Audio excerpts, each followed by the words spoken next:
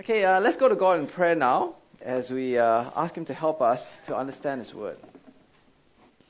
Dear Father, as we come before You, as we look at the death of Jesus, dear Father, help us to concentrate, to see what it really means for us, to see what the death of Jesus is really about. And we pray for all these things in the name of Jesus Christ. Amen. Now, both my mother and my mother-in-law both suffered from cancer, and they both underwent treatment at different times. And I remember once when my children were quite young, and we were having dinner with one of my mothers.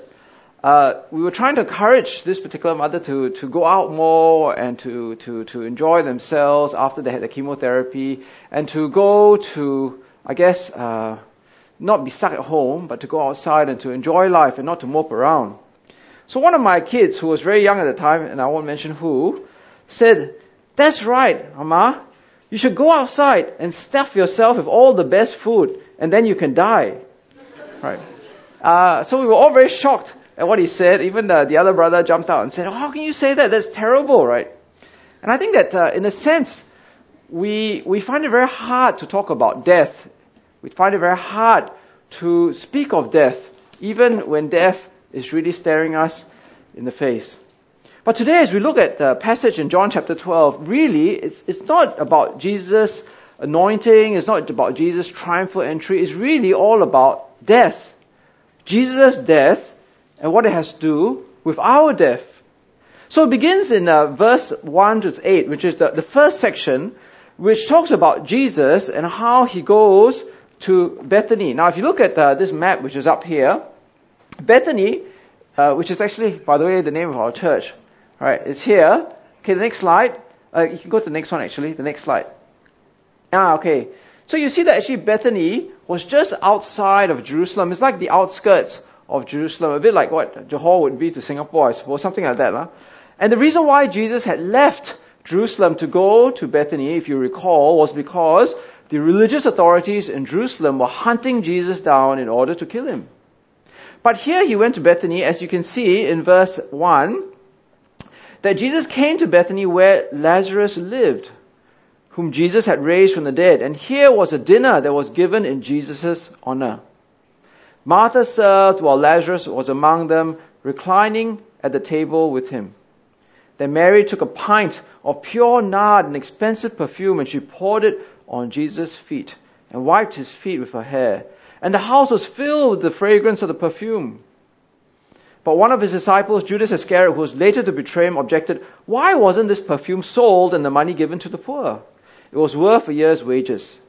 He did not say this because he cared about the poor, but because he was a thief, and as the keeper of the money bag, he used to help himself to what was put into it. "Leave her alone," Jesus replied. "It was intended that she should save this perfume for the day of my burial. You will always have the poor among you, but you will not always have me." Now, here we see that there was a very special dinner held in that town of Bethany. And it was a special dinner because of the guest of honor. It was Jesus and also Lazarus who was there because Jesus had raised Lazarus from the dead. And many people probably from that town had come to this dinner. Now, it was a very unusual dinner because at that time, as you can see from this picture, next slide, right? This is, anybody can recognize this? That's by Da Vinci, right? Okay. So you all need a bit of culture. Okay, this is Leonardo da Vinci, The Last Supper. What's wrong with this picture? They're all sitting down like European aristocrats, right? Having dinner at the table. But this is not the way that the people ate in the ancient world. This is how they ate in the ancient world. Right, next slide. They used to lie down. See how they're all sort of like lounging around a raised table. Okay? And here Mary was Lazarus' brother. Do you remember a few chapters back? Right, Mary met our sister. Mary was Lazarus' sister. Remember how she talked to Jesus and said, you could have healed my brother if you came earlier? Well, here she does a supreme and extraordinary thing. She gets a bottle of perfume, and it says in the book of John that she poured it on his feet, isn't it? Verse 3. But later on, actually, in verse 7, we realize that actually the perfume was poured over her whole body, his whole body, sorry. And that's what the other Gospels also focus on, the pouring of the body, and sometimes in another Gospel, the pouring over the head. But the point of it all was that Mary used perfume to anoint Jesus, whether his feet, his head, or his body, all the same thing. Now, this was an act of extreme generosity. We know from this passage in the book of John that this perfume, as it says there in verse 3, was an expensive perfume. In other parts of the Bible, it says that this perfume was worth 1 year's of wage. Now, this perfume was probably something which was like a family heirloom. You know, sometimes you see advertisements of people saying that, you wear some very expensive watch. I don't know what's an expensive watch. But you pass it down from generation to generation. Well, this perfume was a bit like that. Because the perfume that she had was not a small vial of, I bought this for my wife, right? It's not like these, small little things of perfume, which still cost a lot of money, right? But the perfume, as it says there, was about this size of perfume. Okay, this is how much perfume that Mary probably had. And it didn't have a cap which you could sort of screw and use like 1,000 times before it ran out. It was all one piece, and you broke off the neck. And once you opened it, that was it. You had to use it that day, and it was finished. Right? 1 year's wage gone down the drain. But here, Mary takes this very, very valuable family heirloom or whatever, and pours all this perfume onto Jesus. And that's why it says there that the fragrance of the perfume filled the whole house. Now, we see here that obviously people around Jesus objected to this. A blatant waste of money, they said. It was around the Passover, it says in verse 1. And Passover was a time where poor people received alms from the rich. Right? It was a time where people gave to the poor. And here Judas says, hey, we could have sold this perfume on eBay or Carousel, and we could have gotten all this money and we could have given it away to the poor. But Jesus in verse 7 says a really profound thing. And this verse is something which sums up this whole section of chapter 12, right? Leave her alone. It was intended that she would save this perfume for the day of my burial. Now, in this one verse, it is pregnant with meaning, right? It's got so much meaning in this verse because it tells us so much about what Jesus is doing, his identity, and his future. The first thing is, obviously, it tells us about Jesus and his divine-like awareness of the future. At this point in the story, in chapter 11, we know that the chief priests, the Pharisees, the religious teachers, they're all plotting to kill Jesus. But they still don't know how they're going to do it, or when it's going to happen, or if it's going to happen. But Jesus, with his divine knowledge, knows that it is going to be very soon. And the passage hints about how it's going to happen because it is going to come through the greed of Judas. But I think more than that, as I said at the beginning of the sermon, this passage is all about the death of Jesus. And Jesus knows that he will die very soon because he is anointed with the perfume that Mary has given him. And with this anointing, it prepares his body for his death. Now, I think that for many of us, when we read this passage, we think, okay, yeah, this all sounds very good. You anoint the body with perfume and you're going to die. But it also tells us something about the type of death Jesus foresaw he would die. You see, in the ancient world, I guess even like today, when a normal person dies, there is usually time for the body to be prepared. And like even today, when someone dies, your relative or your friend, what happens? You send them to the embalmer or whatever, and they prepare the body, right? And the body is then displayed for a few days. But Jesus knew that he would die a criminal's death. Because in the ancient world, when criminals die, they did not receive the proper care and attention that a normal person received when they died. And that's why Jesus says that she's preparing my body for my death, because when Jesus died, it was a rush job to put him into the tomb, and that was it, isn't it? So he was actually saying that the type of death he would receive would be as a criminal. Now, isn't it amazing? The foreknowledge of Jesus, that he knows how he was going to die, when he was going to die, and what sort of death he was going to die. And he knew that was all part of God's sovereignty, that Mary, instead of using this perfume to give to the poor, would actually anoint his body in preparation for his death.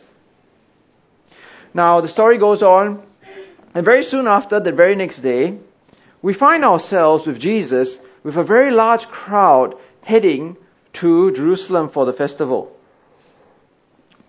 Now, if you look at this passage, I want you to put yourself in the scene right now. You probably ask yourself, well, in a few days later, why did this crowd then reject Jesus? Well, I think that the crowd that rejected Jesus might have been a very different crowd from this crowd. You see, during the festival time, if you see here in verse 12, the great crowd that had come for the festival heard that Jesus was on his way to Jerusalem, and they took out palm branches and went out to meet him, shouting, Hosanna! Blessed is he who comes in the name of the Lord. Blessed is the King of Israel. Now, if you look at this passage, what was happening was, if you look up again at the slide, the map, right? Can you show the map again, Nick? Sorry, yeah. If they're going to the festival, the Passover festival, the feast, it would be a huge crowd of people who would be making their way to Jerusalem. From what we understand from the past archaeologists, during the Passover, the population of Jerusalem swelled up 5 times of its population.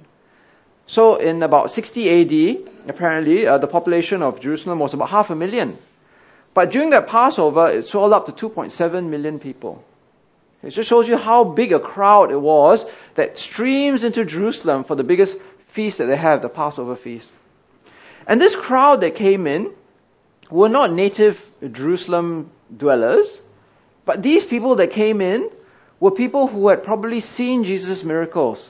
They were probably people from Galilee, people from Bethany, people who had known Lazarus, and they came with Jesus and they were like supporting him.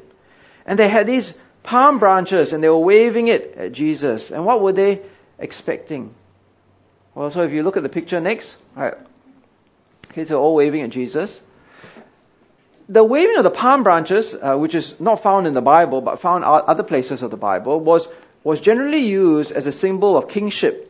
Right? It's like no, I will not use it as an illustration. It's like okay, let's say you see someone coming and as a mark of respect, right? You would wave these palm branches, and these palm branches mean something. It is a recognition of rule over you, like a powerful king coming in your midst, and that's what they did for those kings coming in during that time. So when they wave these palm branches, they're actually speaking of Jesus being a great king. And the king that they expect, if you look at the quotes here, Hosanna, blessed is he who comes in the name of the Lord, blessed is the King of Israel, is a powerful, nationalistic, military, political king, like King David. That is the sort of king that the people are expecting. But then we're given a very strange picture, isn't it? Because in verse 14 it says, Jesus found a young donkey and sat on it, as it is written, do not be afraid, daughter Zion. See, your king is coming, seated on a donkey's colt. At first his disciples did not understand all this. Only after Jesus was glorified did they realize that these things had been written about him and that these things had been done to him. Now, why did Jesus get on a young donkey to ride into town? Is it because, he was pretty tired and they didn't have electric buggies at the time or something? He just needed some form of transportation to come into the city? No, right? It was very unusual, if you look at these pictures, the next slide, for what we understand, for people to come into the city riding donkeys. It's not a normal thing. And the reason why Jesus rode on this donkey was to fulfill prophecy found in the book of Zechariah of the type of king that he would be. A king which was very different from the political, military king that the crowd was expecting when they were waving their palm branches. And this king, which you can see up here, was a righteous king, a saving king, a gentle king, riding on a donkey, a colt, a foal of a donkey. You see, a political king, a military king would ride on a war horse or a chariot, a great mighty steed. But you never see kings riding on donkeys, right? I mean, there's no war donkey, right? Okay, I mean, there are war horses, there are chariots, but you don't see kings, powerful figures riding on donkeys. But Jesus is not that sort of king. He's not a military, powerful king. He is a righteous king, a gentle king who brings salvation. And again, if you look closely and you read closely, you see that it is only because of his death that people could look back, the disciples could look back and understand why Jesus rode on that donkey's colt. And verse 16 is that it's only after he was glorified that they realized that these things had been written upon about him. Because it was only after he went to the cross they could see the righteousness of Jesus, the gentleness of Jesus, and how Jesus saved. That he didn't come to save from Roman oppression or Roman rule or Roman military might, but he came to save them in a very, very different way. And that's what brings us now to the next section. Right, because in verse 20 to 28, we see that Jesus again talks about his death. Now it says there were some Greeks among those who had come up to worship at the festival, and they came to Philip, who was from Bethsaida in Galilee, with a request. Sir, they said, we would like to see Jesus. Philip went to Andrew, and Philip in turn told Jesus. And Jesus didn't say, okay, come back tomorrow at 3 o'clock, you've got an appointment with me. He says, the hour has come for the Son of Man to be glorified. Very truly, I tell you, unless a kernel of wheat falls to the ground and dies, it remains only a single seed. But if it dies, it produces many seeds. Now, it says here that Jesus truly understood what was to happen. The trigger for Jesus to die was the coming of these Greek people. Now, if you've actually been following what's been happening so far in the book of John, you see that one phrase that keeps being repeated over and over and over again is that the hour is not yet come. The time has not yet come. When Jesus' mother came to Jesus right at the beginning of chapter 2 and asked him to fix the problem at the wedding, Jesus says, my time is not yet come. In chapter 7, when his brothers wanted him to go to Jerusalem to do the powerful miracles, Jesus said, my time has not yet come. When the crowds tried to seize Jesus in chapter 7, his time had not yet come. But in John chapter 10, it tells us, right, that he has all these sheep that he has to bring into the sheep pen. And it seems as if the coming of the Greeks signifies that the sheep who are outside of the pen but who are coming in have started to come in. And so the hour has come for Jesus to die. All the pieces are now in place. Judas with his greed, Jesus, his body anointed, the Pharisees ready to kill him, Jesus now in Jerusalem. The hour is now right, and the hour has now come not because that all of history is sort of coming together by chance, but because God has put it this way, and Jesus is obedient to God.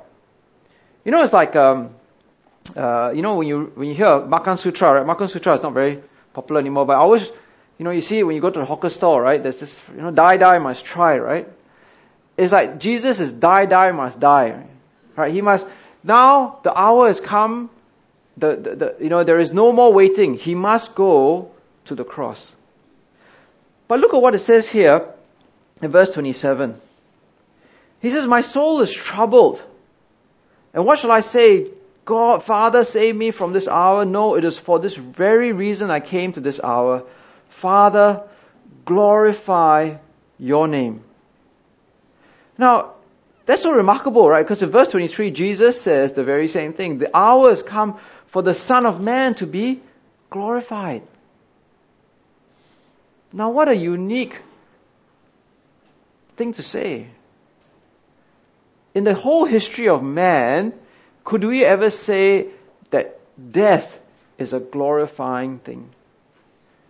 I remember if you ever go and visit people who are dying, and I visited a few over the years, how do people like to remember those who are dying? Right, so you go to see old people's houses and whatever, and there are always pictures of them in the prime of their youth. When they're fit, when they're sportsmen, when they're successful at work, or even when you turn the newspapers to the obituary, you never see the picture of the person lying in the hospital bed with their cheeks shrunken and all the tubes running in their body. You always see them as young and fit and vibrant, right? Because life is glorious. Death is not glorious. But Jesus says here that the hour for the Son of Man to be glorified is now. The Son of Man has come for this very hour. Glorify your name, Father. Now, what makes the death of Jesus so glorious? What makes it so glorious? Well, he says that in verse 24, isn't it? Very truly I tell you all, if you want to read the original, it means Amen, Amen. Unless a kernel of wheat falls to the ground and dies, it remains only a single seed. But if it dies, it produces many seeds. The death of Jesus is glorious because it gives new life. Many seeds. Jesus said before, I am the bread of life, I am the water of life, I am the light of life, I am the resurrection and the life. But it's only through his death that he is able to say those things. He gives life through his death. And that's why his death is so glorious.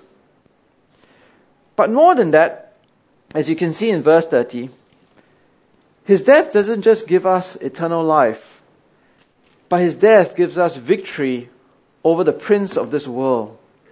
He says that in verse 30 and 31, this voice was for your benefit, not mine.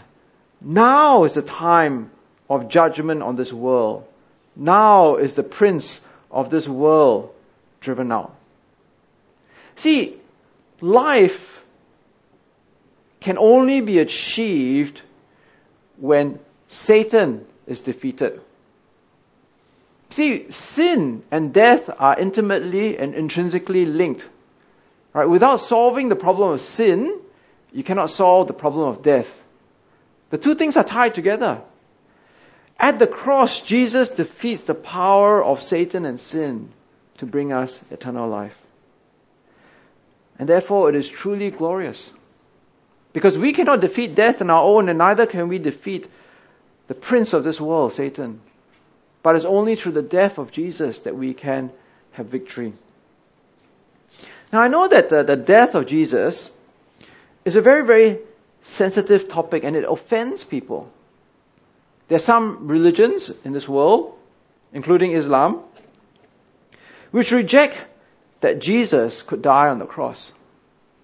There are some religions and some sects which say it was not Jesus who died on the cross, it was only someone who looked like Jesus who died on the cross. Maybe Judas died on the cross, or the Holy Spirit got someone else to die on the cross. Because it is inconceivable that God's prophet or messenger or whatever, or more than that, God's Son, should ever be allowed to die such a disgraceful and ignominious death on the cross. It is just too embarrassing and too disgraceful. But the Bible tells us something very different. That the death of Jesus may be an embarrassment, it may be a disgrace and ignominy for us, but it is a glory for Jesus. It is a glorious act. It is his most glorious act because through his death on the cross, it brings us life. It defeats Satan, the prince of this world.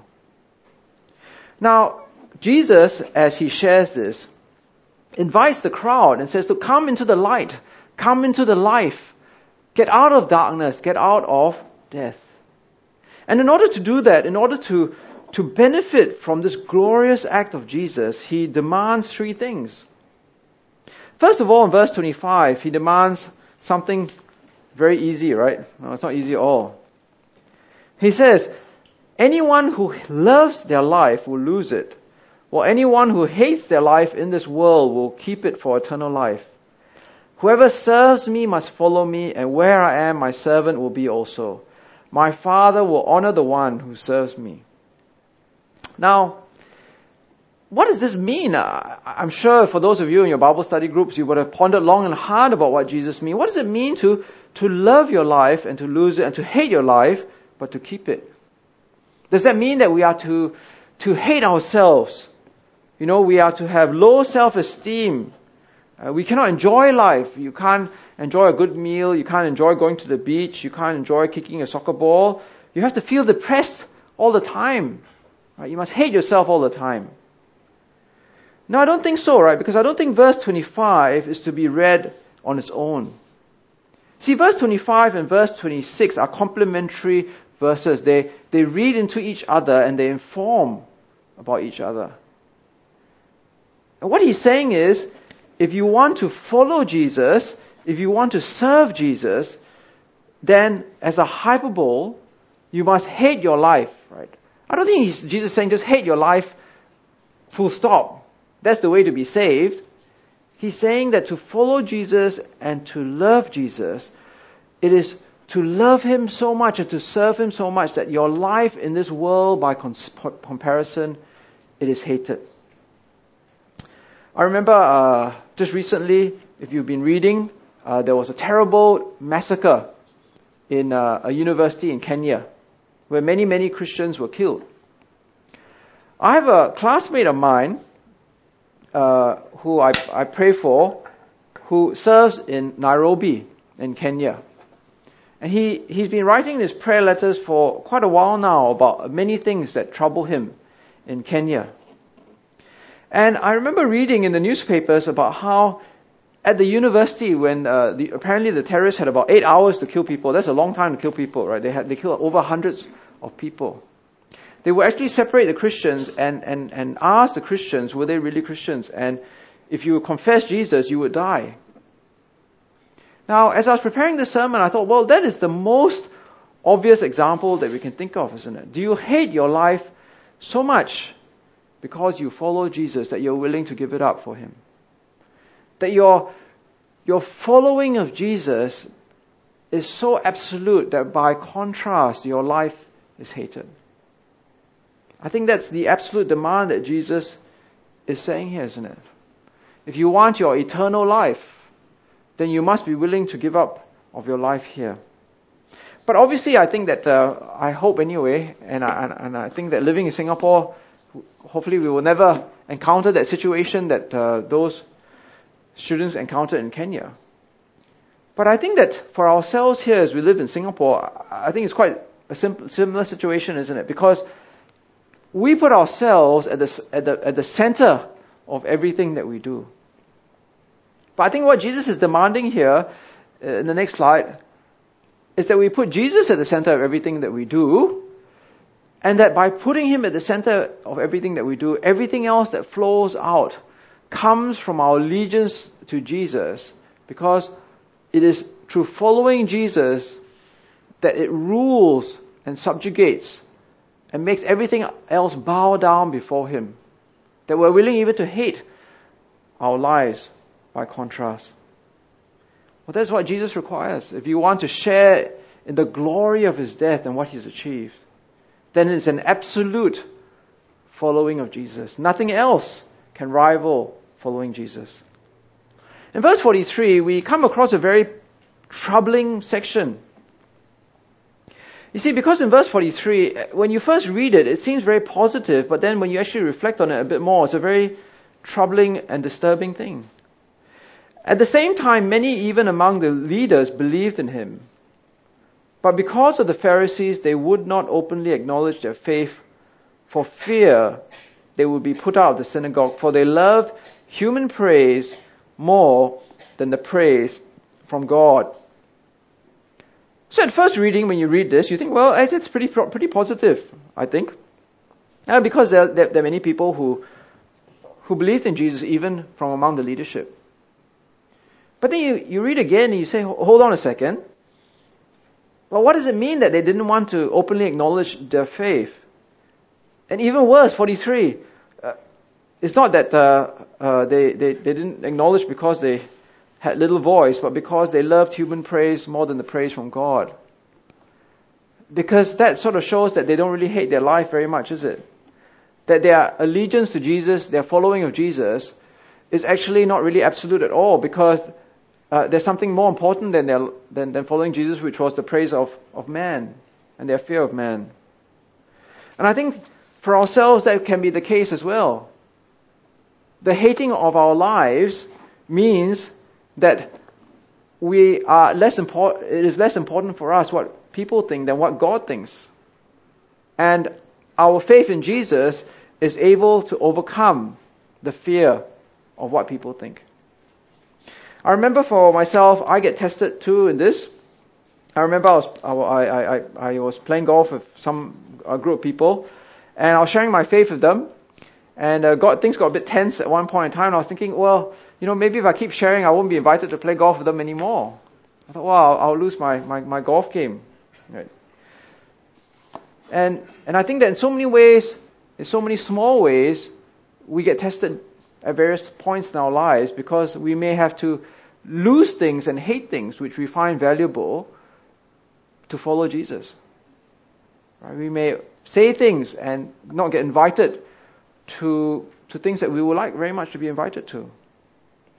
I remember when I was studying in Australia, one of the most famous people in my school was this guy who was called Nick Farr-Jones. You can look him up. And he was the captain of Australia rugby team. So that's a very, very, there's nothing in Singapore because I guess Australia rugby is very, very important. And to be captain of the rugby team of Australia is even like the pinnacle. It's probably more important than the Prime Minister of Australia, okay? Anyway, for many years, the coach of the Australian rugby team was this guy called Alan Jones. And Alan Jones was a fierce anti-Christian. And even though Nick Farr-Jones was in the team, he was not appointed captain for many years because he was a Christian. If you read his autobiography, and you can look it up on the internet as well, Alan Jones refused to appoint Nick Farr-Jones to be the captain because he was a Christian. But yet, Nick Farr-Jones remained a Christian and remains a Christian till this day. And I think that's something that, to me, speaks of this passage, isn't it? That would you be willing to follow Jesus even to the extent of hating being captain of Australia? Right? Not that you want to be captain of Australia, but I'm saying that in the equivalent way, right? Would you be willing to give up something as prized as that in order to follow Jesus? Because I think that's what Jesus demands. Now, last of all, the last thing that Jesus says is in verse 47 to 50. If anyone hears my word but does not keep them, I do not judge that person, for I did not come to judge the world, but to save the world. There is a judge for the one who rejects me and does not accept my words. The very words I have spoken will condemn them at the last day. For I did not speak on my own, but the Father who sent me commanded me to say all that I have spoken. I know that his command leads to eternal life. So whatever I say is just what the Father has told me to say. Now I think that within the context of what Jesus is saying here, as he challenges the crowd, is that following Jesus is a lot more than just an abstract concept. It's very easy to say, I follow Jesus, but what sort of Jesus do you follow? To follow Jesus is to follow his words. To accept Jesus is to accept his words. No more, no less. And the reason why Jesus says that is that if you reject Jesus' words, you're actually rejecting the words of God the Father himself. Now, how serious would that be that if you were to reject God Himself and His instructions? Now, I know that today, this increasingly is very, very important. I sent out this article last week. You can see it. It's in your emails for those of you who are on the email list. And the battleground for many Christians around the world today, especially in the West, is in the area of sexuality, right? And I think that sooner or later it's going to arrive in Singapore. So whether you live in Vancouver or London or New York or LA or, even in Sydney or Melbourne, this is the struggle that Christians face. Because as Christians, if we believe the words of the Bible and we believe the words of Jesus, we believe that sexuality in some forms is a sin and is wrong.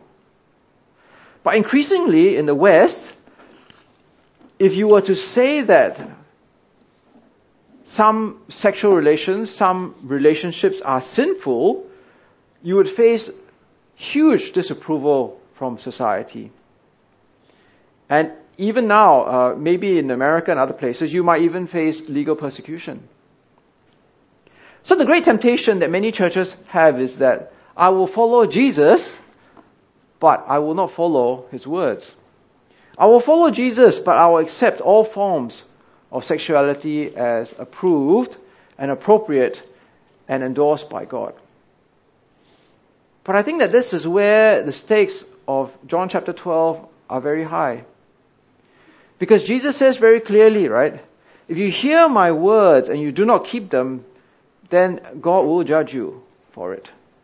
You cannot say, I follow Jesus, but I do not want to listen to His words. Now, in conclusion, what we said here today is not just information, right? The death of Jesus is not just a historical fact, it's just something that we know we have for our own information. Look at what Jesus says in verse 44, right? Jesus cried out. Now, Jesus didn't speak softly and just give information. He cried out to them because these people, right, in verse 42 and 43, were not listening to Him and they were following the society. They were following because of the fear of being cast out of the synagogue, and they wanted the praise of human people instead. And He cries out to them, right, with passion, with urgency, with great feeling, because He wants them to be saved. He wants them to benefit from His death. He cries out to them and He says, whoever believes in me does not believe in me only, but in the one who sent me. The one who looks at me is seeing the one who sent me. I've come into the world as a light so that no one who believes in me should stay in the darkness. See, Jesus here really cares. Listen to His word because He wants you to move out of the darkness into the light. Now, in order to do that, to benefit from His death on the cross, let's truly follow and accept Jesus and hate our life in order to get eternal life. Let us hear the words of Jesus and keep them. Let us not fear man or love human praise, but rather let us long to hear the praise from God. Let's go to God in prayer. Dear Father, as we come before You today, how amazing it is that death can be glorious. And the death of Your Son Jesus is glorious, because when He dies, many seeds come to life. There is much fruit. And this is the fruit of eternal life. Dear Father, give us this fruit, give us this eternal life. Help us to see that the death of Jesus achieves what we could not achieve ourselves. The salvation of our souls, the defeat of death, the defeat of the prince of this world. Help us to follow Jesus, to serve Jesus so much that by comparison we hate our life in this world. That we're willing to reject praise from man in order to hear your praise. That we fear you more than we fear the world. That we'll be willing to hear the words of Jesus and accept them, to take them to heart, and to let it be the sole guide to everything that we do in this life. And we pray for all these things in the name of Jesus Christ. Amen.